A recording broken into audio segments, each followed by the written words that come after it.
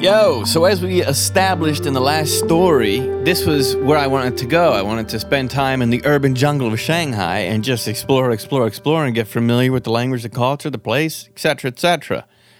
So when I got back to America, swiftly began to try to find places online where I could scoop up some females. No, it wasn't quite like that, but I was trying to find, dating websites were a pretty big thing back then. And I was using MySpace.cn and RenRen, which was like a Facebook knockoff. I had a messenger called QQ by that point, which was like the Chinese MSN messenger. And I basically tried to friend 60 girls that lived mainly in Shanghai. But if someone looked cute and I came across their profile, I'd talk to them. And that whittled down to 3 contacts that I ended up having, which their names were Zoe, Mazi, and Yatin. So Zoe was, I guess, supposed to be named Zoe, but I always read her name as Zoe. She was from Hangzhou, but she lived in Shanghai. Only a couple years younger than me, I guess. And Mazi was, 5 or 6 years younger than me. And she lived in Shanghai too, I believe, or moved there while I was talking to her. I can't remember, but she was from Chongqing, which is much further west, around Sichuan area. And Yatin, who was at the time and is from Nanning or near Nanning, which is in Guangxi, which is kind of like the deep south. Those were the 3 that I ended up really talking to all the time. Zoe and I developed a relationship. We became long distance lovers. And that period from the end of 2006 until about 2009, really, the beginning of 2009, when she met a German guy in a bar, and that was the end of me. I mean, we stayed in contact, but not so much because, kind of defeats the purpose. And even while I was talking to her, she lived with her boyfriend, a Chinese man. And we talked all the time, almost every day, and we did webcamming.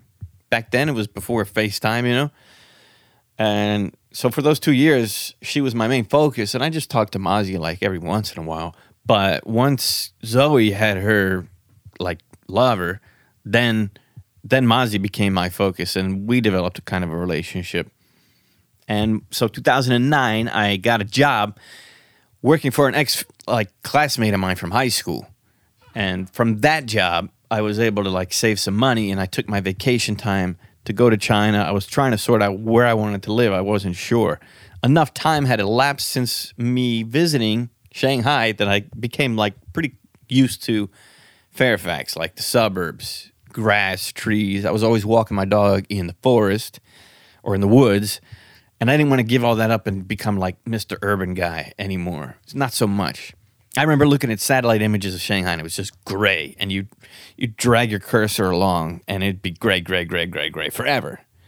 And as I looked around China via satellite, I was really turned off. My interest was gone in terms of, I didn't want to give up clean environments to live in urban, rundown environments. But at the same time, I was still dying to learn Chinese. And I considered, maybe I could live in Taiwan, maybe that's cleaner, maybe Malaysia, maybe Singapore. But the culture that I wanted to learn was mainland Chinese culture, and I knew that they used simplified writing, and they didn't speak the same way. And my teacher, when I did learn a semester of Chinese, she was from Shanghai, so I still had this interest in that particular language and in that country. Remember, I was a big kung fu guy, and that's mainland China, so I was determined to move there, and I was just gonna have to bite the bullet. However, I did start to look at where is the cleanest places in China and trying to pull up websites. Where can I breathe air? And Qingdao and Dalian became the 2 top of the list that I kept seeing.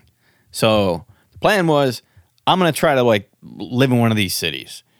I contacted a school in Qingdao, and I asked if I could come meet them, figure out how they work and all that stuff. And via Mazi, we set up a trip. We were going to meet in Beijing because the flight was shorter. I wouldn't have to just to get to Beijing, like with the one layover, was somewhere around 28 hours, I think. So I wasn't going to then connect to go to Qingdao or Shanghai from there.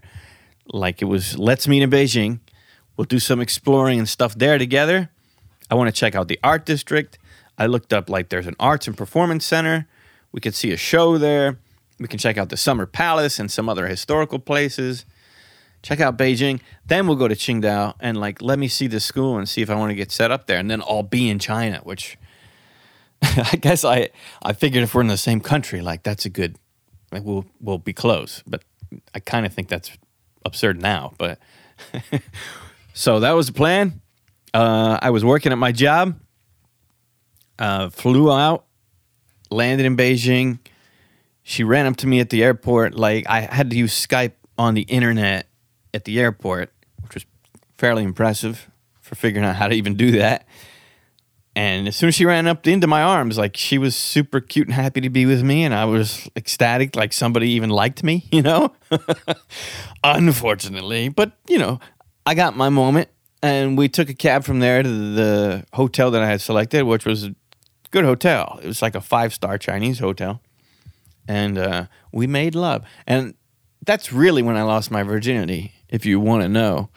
And the good thing about it is that I wasn't anticipating that, and I wasn't planning. It wasn't like, I can't wait to do that. It really happened organically, which I thought about recently. It was a good thing, I think. We went out after that, and that was my first time tagging along with a Chinese person in China and really getting the experience that I didn't get at all when I came with Rasan, which was like the internal family relationship of Chinese. The first time she went up and asked somebody on the street, you know, where's this hotel? The way, how casually she said it and how casually the stranger was interrupted and answered her and went back to his conversation, like, impacted me. Like, that was different. That was something that I've never experienced before. You can't walk up to a stranger and just be like, where's the 7-Eleven? It's over there. And that's the end of it. But it was like that. I mean, this is like a fundamental thing about China that I love now. And that was my first experience of that. And then we went out, and, you know, I had somebody who could order meals. She was ordering what we were going to eat. She was explaining to me what I was eating somewhat. We took our first pictures of each other, like her from her point of view, me from my point of view. Pretty cool. And that was the first night in Beijing. You know, magical. There's a famous song, kind of classic now, I guess from the 90s, called One Night in Beijing in Chinese. That line is in English, but the rest of the song is in Chinese. And I remember she kept singing that. So we went out, and we went to that performance center. That was an awesome idea. I told her to bring something nice to wear black.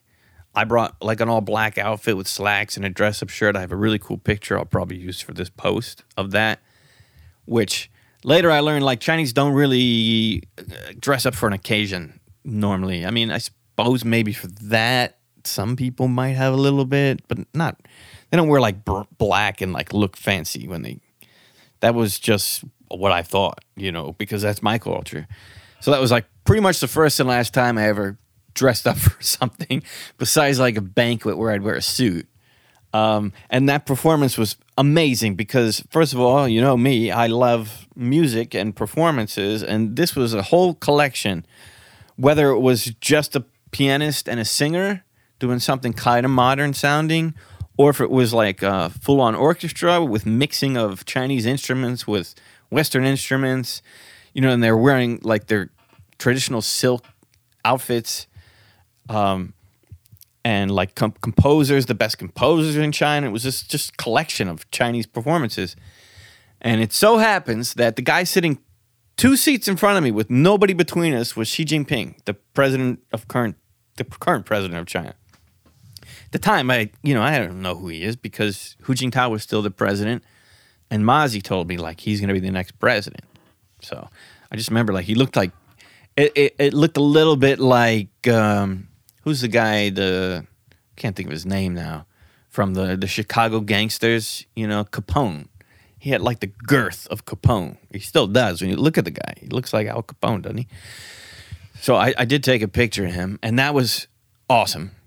and maybe the highlight of Beijing, but maybe not, because we also went to 718, which was the art district, which was like blocks and blocks of just cool art. And just, I don't know how that art district came to be, but normally in China, maybe elsewhere, it's like kind of old warehouses, which, yeah, some of it was. They had street art exhibits in the street, but also art galleries and for blocks and blocks. So you can imagine, like, as a creative person, I didn't make a lot of artwork, but I loved that, being there with her. And one of the things I loved about her and Chinese in general for some of the cities, I guess, in China is like the kind of lawlessness in terms of like what outfit you wear. You don't have to match your pants with your shirt. Like there's no social obligation to wear the same colors or the same style or like denim with denim and you might think, well, we don't have to do that either. But yeah, you do. Because when you look at the American dressing, the way people dress, there's a way people dress, There's acceptable and less acceptable. I mean, an extreme example is you see people walking around Shanghai in their pajamas. Well, that seems incredibly absurd, right? You just imagine walking out of your house in Northern Virginia and seeing a dude walking around in his pajamas in the middle of the day, That's an extreme, but like even when I first saw pictures of Mozzie and she would be wearing like polyester cargo pants that were kind of like running jogging shorts, but then with like a nice, like, I don't know, like a blouse top or something that you'd never mix those things outside of China. Well, not maybe outside of China, but you wouldn't see that in America. And I always wore those kind of like baggy cargo running pants and mixed up my styles like that. So it was like, I never even seen women dress like that. And being in this art, these like 3 or 4 blocks of all this far out art, and you hear it like communist China. Dude, I don't know where in America looks like this, but to have blocks and blocks and blocks of cool art exhibits of all kinds of art is fucking awesome. So that was fucking great. I think we spent a whole day just doing that. And coincidentally, I ended up living on the same block as an art district in Shanghai, and I went there every week, sometimes more than once. So I love that shit. And we went to the Summer Palace together. That's an amazing thing to do. You never get to see, like, king's palaces. You know what I mean? I don't ever get to see that. And it's so impressive, and there's so much to learn. And being with somebody who can translate and tell you what's going on, buy the tickets, like, make sure you can get there. Dude, it's a blast. Like, there's no American that wouldn't love, especially men, an American man with a Chinese woman. There's no man that wouldn't have the time of their life doing this. I mean, still to this day, it's like, it's a classic thing that for every like Western male that comes to China and has this kind of experience, it's like everybody knows that's had that experience, what it is and how awesome it is to unleash that. It's kind of like there's an undercurrent, underground talk of Thailand, and like that's like the secret key to like I don't know what it is because I didn't get into it, but it's something about the male-female dynamic and the freedom you have there. Well, there's this kind of like open society in China too. I know you wouldn't think so, but I already told you, like walking up to a stranger and just being like, "Where's this?" and then be like, "There," and that's the end of it. And having a whole city full of that kind of relationship is much, much, much different than anything that you could have in the U.S. Now, I'm sure there's plenty of like other countries that are homogeneous that are like that. But I'm not a world-class traveler, and this was totally new to me. And traveling in general is just like a great release where you feel like you're finally yourself. When you end up being in a new city, it's like, here I come, and what is this, and where do we go? And you're also like kind of tuning into your resourcefulness of how you navigate this journey. How do you make it to the end of the day? How do you get fed? How do you know where to go? How do you get there? How do you deal with adversity? All that stuff that it doesn't happen in your daily life. You're never challenged like that. Everything's just like, here, this, again, you know it. So we had a great time, I think. I mean, I think we stayed in a hostel a couple of days as well. And after 3, maybe 4 days, just like when Rasan and I went 3 or 4 days in Beijing, we went to Qingdao from there. We flew. It was my first domestic flight in China.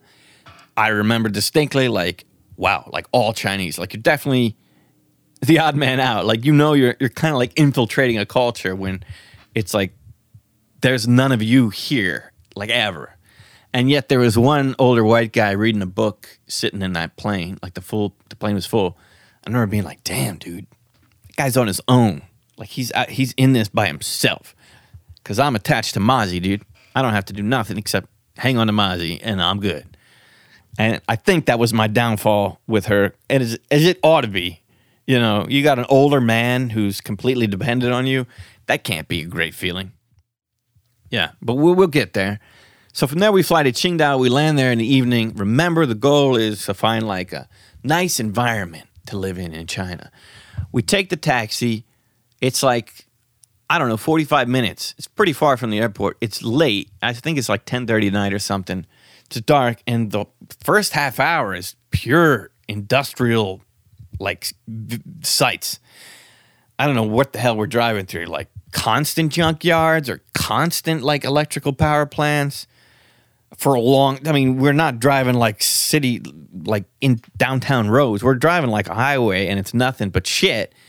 And it stinks. The window's open and it smells like rotten and toxic and like sour. It's like stinging. It's making you almost barf. Like it's awful. And I'm thinking, this is the clean environment that I'm coming to. This is a nightmare. Like this is the opposite of what I wanted. And he takes us to what I ended up booking was like an what do they call it? Observatory. I can say it. Observatory. It's like an old debunked observatory they turned into a hostel on this like Qingdao, the southern side of Qingdao, outside of the city, little mountain or large hill.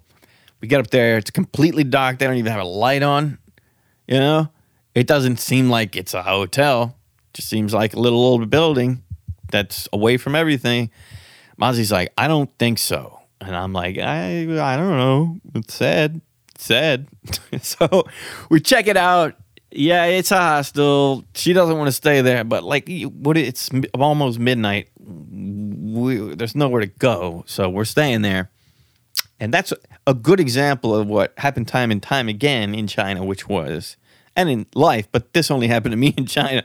Whereas I ended up staying somewhere that would have been like a cold, miserable, lonely, dreadful experience. But being with a comforting woman who, I mean, there's a word called comfort women. It's not surprising. But somebody you like and respect and like to be with who's with you and like, doesn't matter. Nothing matters. It didn't matter. There's no soap. There's no towel. There's no covers on the bed. The mattress is rock hard on the floor. It's a crappy place. It actually ended up being a pretty cool place because the deck on the top floor had a great, like, obviously, observation of the city. And it was kind of like a makeshift bar, grill out area. That's what's cool is because there's so much of China that nobody gives a fuck about that it's like you can just throw together whatever. Like, let's put a grill here and a umbrella there and make this a spot that people chill at. And it was cool. And then in the morning, we had breakfast there. I went out to the courtyard. I was doing my morning kung fu stuff. And I took a walk along the hillside through like the trees. And it was the first time I discovered older men like doing their kung fu with swords. I didn't see that in Beijing. I didn't see that in Shanghai. I didn't see that in America. And I was already kind of under the impression that like Chinese don't do kung fu. I might have seen people doing Tai Chi before, but these guys had swords and like, I never learned how to use a sword in kung fu. It's not something I'd really seen in person. So I was happy about that. And it was like, I'd walk a little bit and there'd be a dude like wearing his silks, playing around with his sword, like slowly mostly. But then I'd come down the hill and there'd be another guy by himself doing his thing with the sword. Then I'd come around the hill and down this side and another dude. So like this morning kung fu with swords, I was very happy to discover that. I felt great about that because this was a major draw for me being interested in China at all. Like China at all as a culture and China as a place to live. And not having seen that and then finally discovering was great. So I was really happy about that. And from there, we went to the elementary school that I had looked up in advance, which was going to offer me a job for teaching. And I went there to meet them. It was going to be 6,000 RMB a month, which is pretty low. That's half of the salary that they were going to give me in Shanghai. However, they give you a dormitory where you share, like, not a room, but like an apartment with another teacher or two. And they took us to the classroom, and they took us to meet one of the teachers. The situation was something like, you get this money, which is spending money mostly, because I think you can eat, I think they feed you at least lunch, and they give you a place to stay, and you only have to teach like 3 days a week. And I don't even think it was a full day. It was probably like 4 hours, 3 days a week. So I guess there was a New Zealand or Australian guy that I talked to in that apartment, and he was like, yeah, it's great. It's like, you know, the job is just like play with these kids, and then you get all this free time. Like, I do this on my days off, and I do that, and sometimes I go there. So that was interesting. It was like, damn, you're going to have a lot of free time to like explore, which is what you want. You know, I wasn't going to China to like make a living, which a lot of people do. They don't have any other choice, which now I get, because now I'm not getting another choice. Or they go there for, you know, to meet women, or they have interest in actually teaching English. I didn't. I just needed to live in China and learn China stuff. So that was very enticing. Now, I didn't have any plans to go to Shanghai, but Mazi had to move her stuff. She was like moving apartments. So we had to leave Qingdao. I'll just finish, like, there was more that we did in Qingdao.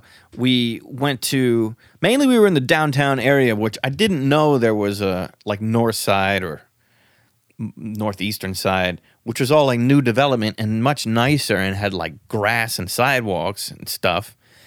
We stayed mainly in the lower side, which was the old buildings, completely dark at night. I had never seen like 40, 50, 60-story buildings that didn't have a single light on at night, that was completely lit by moonlight in a city.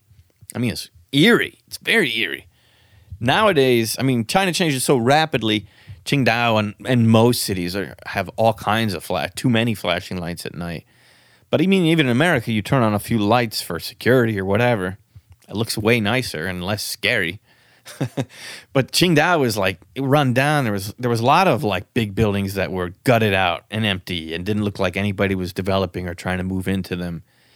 And it stunk and it was dirty. And I was thinking, this isn't what I thought Qingdao was supposed to be. It was number one on this list of great environments, which should tell you something about China, I guess. It's kind of unfair to like really remote cities that have beautiful skies and stuff, but and somehow I connected with the guy who lived in Qingdao, probably via MySpace, who was my age, and him and his wife came out and they drove us around. They took us to like the German church on the cobblestone streets and through downtown, had us test out like street food that was local Qingdao food. Something interesting is because it's the capital of Qingdao beer, a lot of like the street side places sell beer right out of the keg into a plastic bag that you carry around. And it's warm beer, and people just drink warm beer out. Like, they'll go fishing in the ocean from the beach and have this, like, plastic bag of beer, which we did come across dudes doing that. So that was a great experience. And I remember that was kind of the first time, I guess, that I got hungry at, like, 4 o'clock. Of course, you know, I'm on completely jet lag time, 100%, because it's 12 hours difference. But we went into a restaurant because I was hungry, and everybody was sleeping and the lights were off, and I was like, are you open? They're like, yeah, sure. But they clearly like weren't. I didn't know what was going on. It was super odd. Well, I found out later, Chinese culture, they eat lunch at 12 o'clock, maybe 12:30. But there's no 1 o'clock, 2 o'clock, 10:30 lunch. No, it's 12. Pretty strict on that. It's kind of similar to the way that we eat dinner, like 6 o'clock, 6 to 8, but mostly 6. Like 6 is dinner time, wouldn't you say? Well, 12 is lunchtime, and everybody knows that shit.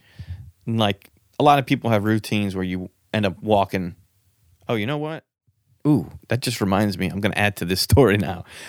But anyway, people end up walking around and taking a nap at lunchtime. It's pretty standard, and it's all like 12 o'clock on. So that was my first insight into that, and having no idea about that.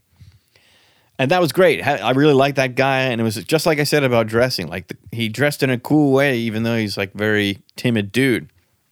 And we had a good time with them doing that. And I remember I tried to find sailing because Qingdao's the sailing capital was supposed to be of China. And they didn't have any sailboats you could rent, even though the week prior was the Sailing Expo or Sailing Olympics of China. And there was nowhere to get a sailboat. So that was disappointing because that was something I was looking forward to. It was like I could keep sailing and live in China. Awesome. And then they also have a beach because it's Qingdao, it's on the ocean. So Mazi had bought a bikini and I had brought my bathing suit, but it was pretty awful. It was a very small part of like central Qingdao, which has a sandy beach. The water's disgusting. Like you could feel all the garbage and just gunk that you'd get into that water. It's just awful. So I didn't go into the water.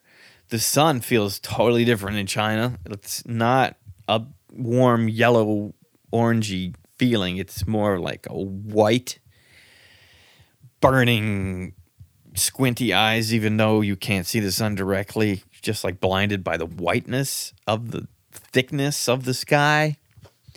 If you live in China, you know what the fuck I'm talking about. So if you're a foreigner, Chinese don't know because that's all they've ever known. So that wasn't that cool. I remember I made like a little seat, lay down area out of the sand, put my towel on it.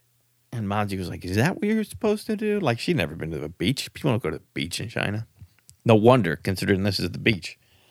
And that's located like right in the center of Qingdao. And this is already like our 4th or 5th day. And we're only going to be in Qingdao like 6 or 7 days. So it was like, that was the first time I started to see the nicer part of Qingdao. I was like, son of a bitch. Like, that's what I came to see. I didn't even know it was there. Nobody told me that. Of course, I didn't know to ask that or who I would ask. So I left there kind of like, damn, I wish I stayed up there and then saw that area. That could have changed my whole projection of life because maybe I would have stayed there. Because I heard good things about Qingdao from foreigners as well. And I didn't have plans, like I said, to go to Shanghai. But Mazi had to move her stuff from one apartment to another. So we flew, I think, from Qingdao to Shanghai. And it was like, man, it was like so good. I didn't want to go to Shanghai. I'd been looking at it through satellite images that looked horrendous, just gray. And I had kind of fell out of love with the idea of living in a city. And yet, it was vibrant. We were in a lot of the time in like the former French concession with the big trees and the shade and the freshness of the trees was there. And you had the modern amenities and it felt like a, Americana-ish. They had like Burger Kings that I ate at. And I was like, yeah, this is much better than where I was just at. And so while I was there, one of the times we stayed at her place like when we moved, but we couldn't finish moving. So we stayed at a hostel. They had internet and I logged into my MSN and there was one of these middlemen companies that help you find teaching gigs. So I said, can I come by? Yeah, sure. Here's the address. It was only like 2 stations away. So I went over there. And I probably have to double check if I confuse this with my first trip to Shanghai. But anyway, I went over there and they offered me a job like right there for 15,000 RMB a month, which is much more than Mazi made. And it was plenty to live in Shanghai. And I could start on Monday and it was Friday. And it was like, you qualify, you can have this job. Do you want it? We'll help you get a place to stay. And I remember being like, damn, because it's a long journey to go back to the U.S. It's like 28 hours on a plane. If not more, because I may be flying out of New York that time as well. So I thought about it, I thought, no, let's do this like legitimately. Like, let's go back to America. Let's work a few more months, save up some cash, and, clear out all my stuff. I can't just like leave all my stuff at my friend's house where I was living. And let's come back and go through this middleman again and do this for real. So that was my decision. And we walked around Shanghai and we did Shanghai stuff and it was good. And I was feeling like, yeah, this is where I'm going to start out at least. I'll check out Dalian. I'll check out these other places, but I'll start out in Shanghai. I don't have time to keep flying back and forth looking for the best place to live. So that was the objective. We took another trip which was Hangzhou, about an hour away from Shanghai. It's got a famous place called Westlake. We walked around Westlake together. I remember being like really tired and my feet were burning and sweaty and dying to have a hamburger and a beer. I was just like having almost 2 weeks of Chinese food, mainly Chinese food. And the smell of the lake was distinctly like Chesapeake Bay, where I'm from, where I grew up going on the weekends and in summers. We had a trailer mobile home right on the bay, and we do crabbing and fishing, and it was just like Americana, you know? So I had this deep desire to, after all day walking, to have a burger and a beer on the bay, you know, outdoors. Be awesome. And we found such a place. There was one like Western bar and grill area. The top floor was like just a deck. It was like an outdoor bar area you could eat at. We made a plan, like we're going to go there after we do this walk. And I just was focused on this thing. And we walked around the whole lake. It's a big ass lake. And, you know, I turned around for a minute and Mozzie had bought some noodles in a like shop on the street and was chowing down these noodles. And I was so disappointed. That was kind of one of the first disappointments I had with her, because it was like, dude, you know how it is. You're going to do something all day together, you know, having this long ass hike, and you want to chill out and relax and eat together. I mean, kind of a normal feeling, right? But at the same time, I do understand now, like when you're really hungry and you want a satisfying meal, you don't want to have something foreign or exotic. You want to have what you want to eat, you know, and that's going to hit the spot. So that's what she was doing. She bought like, you know, 3 kwai street food, and I was planning on having like a legit meal with her. And when we got up to the deck of this bar, I had my shoes off because my feet were killing me, and they were laying on my shoes, like with my socks off, throbbing. But under the table, outdoor, bar and grill, who gives a shit, you know?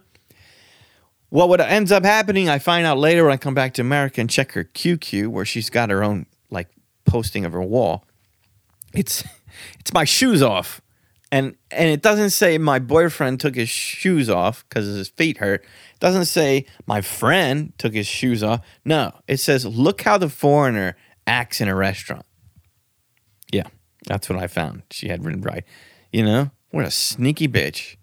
Sneaky bitch, because she wasn't letting me know at all that she had these feelings about me. Yeah, so I mean, I'll get on with that in a minute. So we went back to Shanghai, and I flew back to Beijing, where I was going to fly out of like in the next day. I had one more day in Beijing, and somebody else I had met online, a much older dude who worked for a big like IT company, really big IT, like hundreds of employees in a campus outside of Beijing. So he was the guy I knew in Beijing. There was another guy I had met through like an Asian meetup in Maryland, like a couple of years before, and he was living in Beijing, and I went out to eat with him. I remember he gave me some grilled food, and while I was eating it, he goes, "Can you taste the urine?" It's like, what? He's like, "Oh, you're eating bladder." Like, I remember that.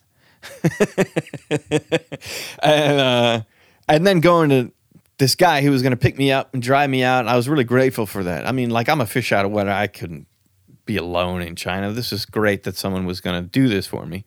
He picks me up in his car, drives me way out of Beijing. There's 5 rings, like highway beltways around Beijing. We go way past the 5th ring, and it's like all of a sudden it's all sandy. I don't know. I guess that's coming off the desert. Beijing is just southeast of a desert. So it becomes all sandy, and you're getting so far out now, you're like, dude, if this guy leaves my side, I'm just going to curl up into a ball and die. Like, there's no public transportation that I can see. It's not even like restaurants. I'm completely at this dude's mercy. We go out to his office, campus. He sits me down. He's like, here, you can sit here and wait for me. At the end of the day, I'll take you back to my house and we'll like feed you dinner. It's like, okay, cool. So I'm sitting at this desk. The computer doesn't even have internet. And like time's going by and I'm just sitting there. And I'm thinking, I'm going to be on a plane for like 28 hours. And I'm just sitting here. I got one last day in Beijing. And I'm sitting in an office, which is what I do Monday through Friday, 9 hours a day anyway. Like, it quickly became like, fuck this, dude. Like, this dude's just going to have me sit. Like, I thought, he would take some time off or he was going to, like, talk to me or something. But he was sitting behind me just working. And I'm just sitting there. And I didn't even have internet. And he kind of was like, here's your desk mate person. And so I was with her at lunchtime. Like, that guy didn't even eat lunch with me, dude. That guy didn't even eat lunch with me. You go into this cafeteria with the company, and I'm with her, and I'm, fucking standing out like a sore thumb. We're going through, they're putting stuff on my tray. I don't even know what this stuff is. It's food, I guess. So I'm like, where's the drink?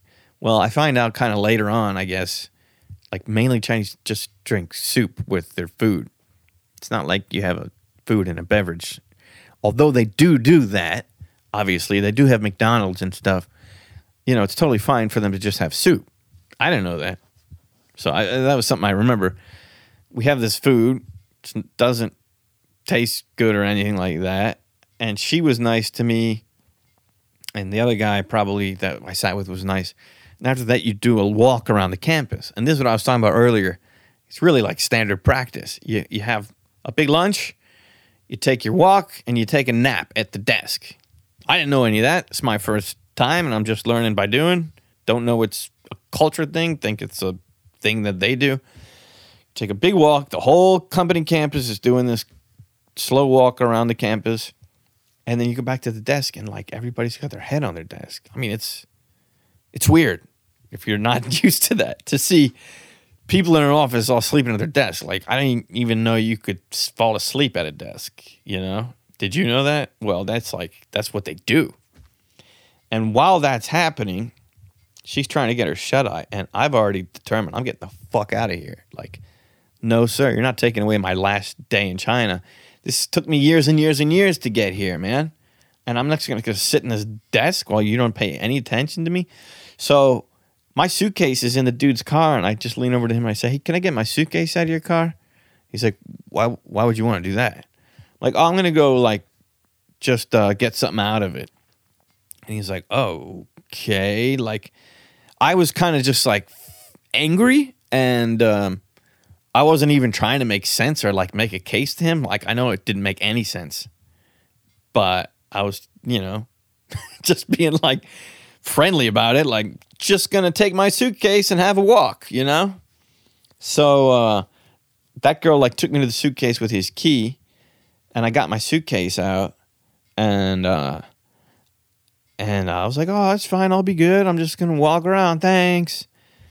And just was walking down the street with my suitcase, and I saw a taxi, luckily, because I was trying to find, like, a bus or something. And I think I figured out by using their internet where a hostel was. That's what it was. I just, like, found a random address and knew how to get there via the subway system. So the guy basically took me through all the ring roads to one of the first subway stations. And I had a long ass, like, hour and a half subway ride with long transfers. It was hot. It was crowded. I was by myself. And I found, like, this hostel where I checked in. And I got on the internet, like, I don't know. It was probably like 5 o'clock in the evening. And I sent him a message on MSN. And I was like, hey, wanted to let you know, happened to come across a hostel. I'm checking in, pretty tired, so I guess I'll just stay here then. And so I'm sure he was like hurt and, insulted or whatever, but he's like, oh, so we're not gonna meet up, like, nah, I'm good, like, thanks though. But I was kind of like, fuck you for wasting my whole goddamn day and not talking to me, not even fucking having lunch with me, and just, like, expecting me to sit and do nothing all day in an office. Fuck you. That was kind of the end of our friendship. We might have talked, like, once after that. Not that we had a great friendship, but I had talked to him before. So, I mean, I did have my, like, last day walking around Beijing. I don't really remember that. What I do remember is when I went to the airport, I went, like, way early because I didn't want to really get lost in Beijing. So I went way early. It's a big-ass international airport, so I thought I would just, like, chill there and, take it easy and have, like, real food or whatever, food that I knew. And I got there so early, they didn't have a gate ready for this flight. So the dude wrote a number on my ticket, and he was like, that's going to be your gate. I didn't think nothing of it.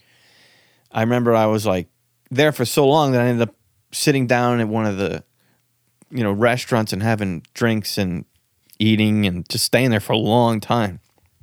And while I was there, it got dark and there was less people. I wasn't really paying attention. It ended up being 4 or 5 other dudes, foreign guys sitting in the bar area. And he's like, oh, you must be on the flight to Mongolia too that got delayed or canceled. Like, yeah, like have some drinks. And I was like, okay. I was like, no, like that's my gate right there, and pointed at it through the window. There's a plane. I'm just not paying attention because I've been there so long. And the guys go, oh, like whatever it was, like Singapore. Oh, okay, you're on the Singapore flight. And I'm kind of like, no, I didn't say anything. But in my head, I'm like, no, I'm definitely not on the Singapore flight. And that's when it's like slowly coming. Like my flight's in a half hour or in 15 minutes, right? Or like now almost. And there's nobody there. And that's not my plane. So you might think, well, how did you fuck that up, dude? Like, that's the only thing you're there for. Well, when you're there for like 6 hours, all you're thinking about is how you're going to kill 6 hours and then you're going to get on your airplane. Even if that's supposed to be it. And you think you'd be like extra concerned. Or I'm not. I'm like, dude said this gate and that time. So I'm just hanging out until this gate and that time. Well, like I start walking up and down. Now I'm like, oh shit. Up and down, whatever it is, the whole gate area. And I find the entrance to one of the places, and I go up to them and I'm like, yeah, I'm on this flight to whatever it was, New York. And they're like, oh, they just boarded, man. You missed your flight. And the guy was kind of like a dick about it. I was like, whoa, like I was supposed to be on there. I didn't hear. And they're like, oh, we called for you, man. Like you missed your flight, dude. So come back tomorrow or something. Like you fucked up. Even though the flight's still there, like it didn't depart from the gate, Like I could have got on it if they really wanted me to. But he's too busy being like, you fucked up. It's not our problem. And I felt like a total idiot, the whole time, ever since the moment I realized I missed my flight. Like that's not my flight. From that moment on, I was like, you fucking idiot, dude. And I probably had a few beers in or whatever. And I started to walk away feeling like an idiot and it's my fault. And looking at my ticket and being like, wait a minute, dude. It said 29 or whatever, and I was at gate 29. Like, nobody I didn't fuck up, dude. Like, the only thing I fucked up was not trying to figure out why nobody was at my gate earlier. But, that's not really, you said you guys were going to be there. So I went back to him and I said, hey, man, look, luckily the dude had written 29 or whatever the gate was on my ticket. So I was like, look, man, I was there. So I didn't fuck up. You guys fucked up. And then his attitude changed from that moment. And I saw him like try to call, I guess, the desk. And he's like, dude, you could see him like figuring out you checked in like way too early. We didn't know. So it went from you fucked up, good luck getting another flight, to, okay, come with us. We're going to go back to the company. So I walked with him through Beijing airport. I feel like I've had a kind of a number of special experiences in these airports in China now, these big giant international airports. And we went all through, past all the check-in and shit that I had to do, security check-ins, and underground where all like the company stuff is in the basement of this airport. And they're like, all right, we're going to put you up in a hotel tonight and they'll take you back like at 10 o'clock or whatever in the morning tomorrow. And that's on us because we fucked up. So son of a bitch. And I was kind of relieved, man, because I was so exhausted, like having that trip from that campus to downtown, and all that traveling just from Shanghai to Beijing. And I didn't have any time. I was, used to exercising a lot of that time in my life. So I didn't have any time to take care of myself. And this was going to be like in a nice hotel. That hostel I was in, that was shitty too. They didn't have towels or soap or anything. So I went from that to a nice hotel that had all that stuff. It had a gym. It had like Western restaurants. So I had like a full night's sleep in a nice bed. I told my boss, like, I'm not going to be at work tomorrow, but it's not my fault. That's great, dude. Man, ain't life some shit? It's like work sucks so bad, Just to have one day extra shouldn't matter at all. And for them, it's like, oh, you're going to miss a day of work. It's like, yeah, doesn't even matter. So I got that night of sleep. I went to the gym in the morning. I exercised in the gym for like a half hour. And I had headphones and my like iPhone 1, I guess. iPhone 4. And I had some really cool music. And I ended up jogging around. This hotel was remote. It was basically like for people in the airport business. And I jogged around for 45 minutes, which I don't usually jog that long. And it was awesome, just an awesome experience to jog through this like forgotten about rural, way outside of where foreigners go area. And I remember like jogging, having this great music, listening to it, getting like just feeling good, getting this jog on. And all of a sudden there was like 3 wild dogs in the road and me like about to cross paths. And that was fucking frightening. It's like, never had experienced that before. It's just a lot of things that happen that you don't have coming out of developed America, you know? And I was worried, you know, I was going to get attacked by them. That ended up being okay. Got through them, but I was very nervous about that. There was nothing I could have done to defend myself. And they were developing some like mall area, and they had pasted up, you know, while they're doing the construction, pictures of like white people. Like it was all like white people and some Chinese people that were out. Like it was a whole scene of what this was going to be built. This modern environment of shopping and restaurants. And that was weird. But I ended up seeing that over and over again as a theme in China. It was like anytime there was postings up of what was being built, there was always like Western people enjoying it. So that was the first I seen of that.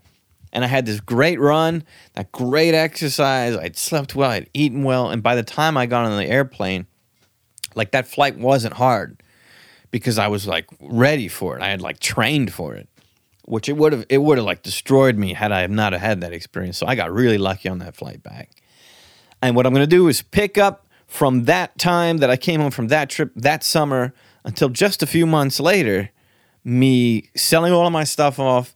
I'm getting a one-way ticket to Shanghai to start my life in Shanghai. And that's the start of really the Shanghai Grumble China Logs. So come with me on that trip and let's see what it's like going into the belly of the beast by myself with no contact, because Mozzie will come to find totally abandons me and I'm on my own. And I'm not deterred and I'm going to do it. I'm moving to China. Let's go.